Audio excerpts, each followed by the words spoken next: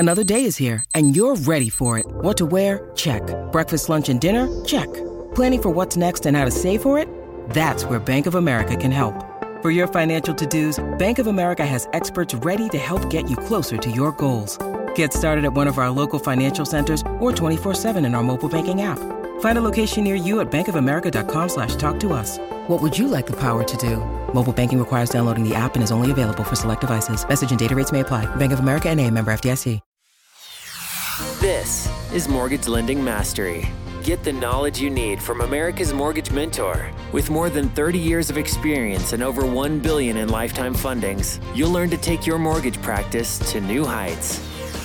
Certified mortgage planner and CEO of KineticSparkConsulting.com. Here is Jennifer Duplessis.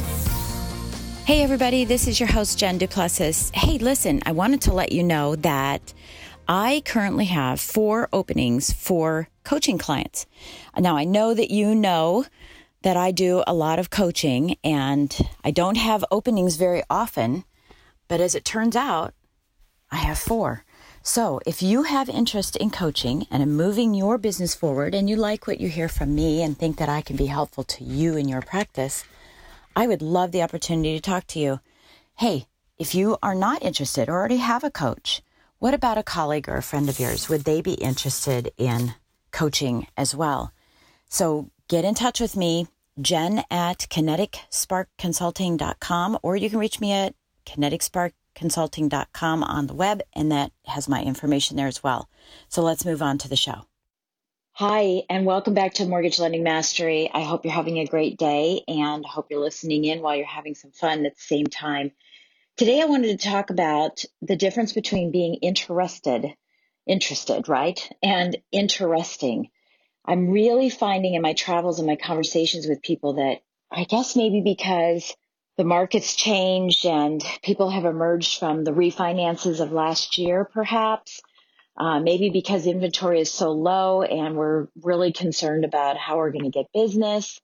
There was a statistic that was put out recently on a conference call I was on for Mortgage Coach Productivity, which is every Friday from 12 to 1. And the statistic was actually just a poll that we had taken, and less than 3% of the people on the call said they were killing it. 38% said they were at or a little bit above last year's numbers, and the balance said they were below last year's numbers at this time. So it's really concerning for me because, while there is a saturation that happens in our industry every several years or cycles where loan officers leave the business because they're not able to gain the income that they previously had through refinances or for whatever other reason. And while I know that happens, it's not my goal on this podcast. As you know, I have no advertisers. It's free to you. It costs me money to put this out. So the only thing I ever ask from you is that you pay it forward and share it with as many people as possible to get as much exposure as possible. So I digress there for a second. But I'm really, really concerned about this because a lot of people don't know how to have a proper conversation with a partner. And I really started thinking, gosh, these comparisons that I do every once in a while, the differences between being interested in the person that you're meeting with or that curiosity that we've spoken about in the past versus being interesting by being the one who's speaking through the whole meeting, and info dumping on the realtor and all the wonderful things that you can do. Now, I have to share with you, you're expected to have good rates, you're expected to have great service, and you're expected to close on time. So those are no longer sales features that benefit you or demonstrate your value to a real estate agent or any other person, even a client. Those things are expected. So what is it that you're going to do or show or demonstrate that's going to provide a high level of value? And that value comes from really, in my opinion, 3 things in 2018 that I think are going to make you successful. So the first thing is, investing in relationships. The second is really standing out with your client experience. And I'll explain the difference about that in just a few minutes. And then really honing in and developing your skills. You're not going to have as many opportunities to win loans. So you've got to be on your game. You've got to really know your guidelines, know PMI. Gosh, we just went through that in our office. I've been the kind of person, it's always been monthly PMI or lender paid PMI. I really never focused on split premiums. Of course, they weren't even allowed by our company a few years ago, nor financed. And you know what? I had to have our MI rep come in and explain to me, not to me, but to our whole team, what's popular, how to work it again, how to work on, these splits and in what situations will they be helpful and beneficial for DTI. And of course, I've been doing this forever and I should know this, right? But I had to be reintroduced to it. I had to hone in on my skills. And the other thing we've been sharing in our staff meetings in our sales meetings is that everyone's bringing a deal that they were able to do something special with. It's still a 30-year fixed rate loan, but how did we structure it? Maybe we did actually a 25-year loan. I have something called the Super Saver 25, which is clients think it's great. All it is a 25-year term. But how did we structure that loan? What debt did we pay off? How did we maybe did borrower paid single premium up front instead of putting more money down? There were all kinds of different options and opinions from everyone. And I believe we can grow from that. I had another situation the other day, a client that was buying a $1.8 million home and she wanted to put $870,000 down and we were going to do $1 million loan. She only makes $30,000 a year, but she's divorced and she's receiving $180,000 from her ex-husband. Well, he decided once he found out that she was buying a big home that he was going to quit his job. And so that income was no longer there. Now, she didn't really have to tell me, but my certification in mortgage ethics told me that doesn't work. Now that I know that there's a possibility that could be jeopardized, we couldn't move forward with $180,000 in income. But guess what? She had $4.5 million in the bank, so I could do asset depletion. Well, heck, we have asset depletion all over the place, but I had to have a very specific one because she was less than 62 years old. And if I'm talking to you and you're going, what, huh? I don't know what you're talking about. That's my point. Exactly. We have to hone in on our skills. So even though I told you we were going to talk about investing in relationships, standing out with service, and developing your skills, we started talking about developing your skills. You've got to develop your skills. Standing out with client experience is huge. It's not really the service. It's the experience that the client gets. I'm going to be having a webinar later on this year that you should be listening for because I'm going to be doing it in my office. And so it won't be a podcast, but I'll be telling you about it a little bit later on. We'll have our chief experience officer, our CXO, on the call with us talking about the customer experience. But to invest in relationships and really developing your skills, not only on the tactical side with loans, but also on the relationship side, you have to be more interested in the person that you're meeting with than you are about talking about yourself. In fact, I've had many, many, many meetings where we've met for an hour and a half the first time I'm meeting someone, and I never said anything about myself. And I know as a salesperson, our tendency is to find commonality and then jump on it and say, oh, I went to that school, and oh, I have a puppy, and oh, I have this. But we have to really hold back quite a bit and learn more about them.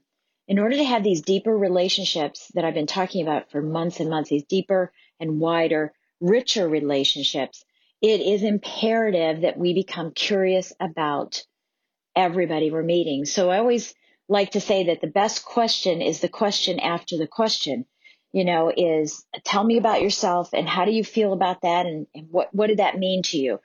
Keep asking the questions to be curious about them, be interested in them from all aspects. What is your goal? What are your struggles? Who can I connect you with? What can I specifically help you with? And then ending with, really key point here, ending with what are your thoughts? Don't assume that because you think the meeting went really well that they're going to work with you. Maybe their thoughts are, it's been great meeting you, Jen. I think you're a really nice person, but my sister's a loan officer. If you're not asking that question, then you're just waiting and hoping that they're going to start working with you. And the fact of the matter is they're never going to work with you because their sister's a loan officer. Maybe they say, what are your thoughts?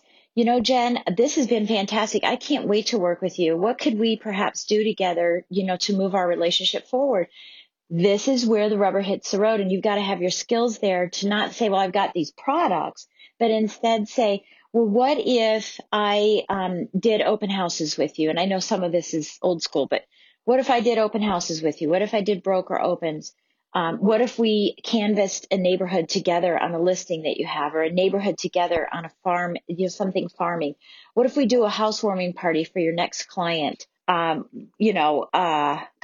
could think of 1,000 different things. What if we did a home buyer seminar? What if you came to one of my classes? What if we had, what if I put together a quarterly Genius work or a quarterly roundtable, and I brought you and some other realtors in, and we all talked about, what your challenges were so we can help you overcome them? What if I'm your networking partner? There are a plethora of things that you can be doing with your partners to help their businesses rather than waiting and hoping and wishing and begging for referrals. And it's not going to happen when you give them everything the first meeting that you have with them. There's no reason to meet with you ever again. So I just really feel like I need to share that. And I think I'm probably going to be bringing this up more and more and more because it's just a big issue. And maybe I'll have more thoughts around it because I talk about it pretty incestuously. I mean, I'm talking about this with everybody I'm coaching, with almost every speaking engagement I'm doing. I'm talking about developing these relationships and honing in on your skills to interview people. And I'm going to leave it with one other thought too. I was telling someone about this not too long ago. Is, we go into these meetings with the hope that, gosh, I hope they like me. I hope they like me. I'm going to do everything to have them like me. And remember, you had most of the time your conversation or your pitch on the phone when you met them, if you did a cold call, or maybe even if you were introduced to somebody, is your pitch is, I'd like to meet with you for coffee to see if we have some common interests or see if we're a good fit. Well, you can't develop that if you're just trying to pitch to them the entire time. I mean, if you go into this meeting saying, I really hope they like me, you're not going in with the intent of, let's see if we have a common fit. You're going in saying, I don't really care if we have a common fit. I just want the business. So you get that? So you go in saying, I hope they really, really like me. And if they don't like me, then that will be the outcome, right? One of those two. You go in with the intent of saying two outcomes. They're either going to like me and I'm going to hope that they work with me, or they're not going to like me. The third option that we never think about is, will I like them? And so you have to slow down to speed up. You have to remember that when you're in the meeting is, do I like them too? This isn't all about me pitching to them and hoping that they like me and being interesting to them. It's whether I'm interested in them. And so am I asking enough questions to determine whether I'm interested in them and that they complement rather than complicate my business, which I've talked about in another podcast. So even when I'm meeting with someone for the first time, I say that. I say, thanks for sitting down with me and agreeing to meet with me. I want to see if we have some common interests. And in doing so, I really would like to get to know you a lot better. But one of the things I realize about this meeting is that there will be one of three outcomes. You'll either decide that you like me and want to work with me, decide that I'm not a good fit for you. And I may also decide that you may not be a good fit for my practice as well. Is that fair enough? Oh, yeah, that's fair enough. So visually, I'm seeing a difference where instead of sitting on the table and leaning over to them and saying, give me a deal, it's now equal, right? I've come back in my seat. Now they're leaning forward and having to sell me on whether or not I want to work with them. So you have to make sure you're positioning yourself and really have the mindset that not everybody gets to work with you, right? It's not that you hopefully can work with everybody, but not everybody gets to work with you. And I'll tell you, I've had numerous classes where I've talked about this and said, people in the class have said, well, how do I get that? And I said, well, you have to work with me. So we have to meet, and we have to see if it's a good fit or if we have some common interest to work together. And that's a table turner. People want to work with me, and I'm not asking for them to work with me. They're asking to work with me. And then I'm making the decision whether or not they're a good fit for me and my team, right? My team too. You have to be always aware of that. So be curious, be interested in them versus worrying about being interesting. Later, you can be interesting when they figure out that they need to be asking you the questions, and you continue to have meetings with them on a regular basis. Before now, go into these meetings with open-ended questions, referring to the questions I just said, and asking about their thoughts, and setting up the meeting in a different facet so that the tables are turned and you can be interested in them instead of just being interesting and talking too much, right? Does it make sense? So again, I want to thank you for listening in. Please share this podcast with as many people as you possibly can. The more that listen to this, the more our industry gets much, much better at what we're doing, and the more people I can help. So I hope this has been helpful for you, and I look forward to catching you next time on Mortgage Lending Mastery. Thank you for listening to Mortgage Lending Mastery. If you liked what you heard, please drop by iTunes and leave a comment or rating. Get more free email updates, transcripts, selling and education resources, and Jen's upcoming speaking events. Just visit our website at kineticsparkconsulting.com.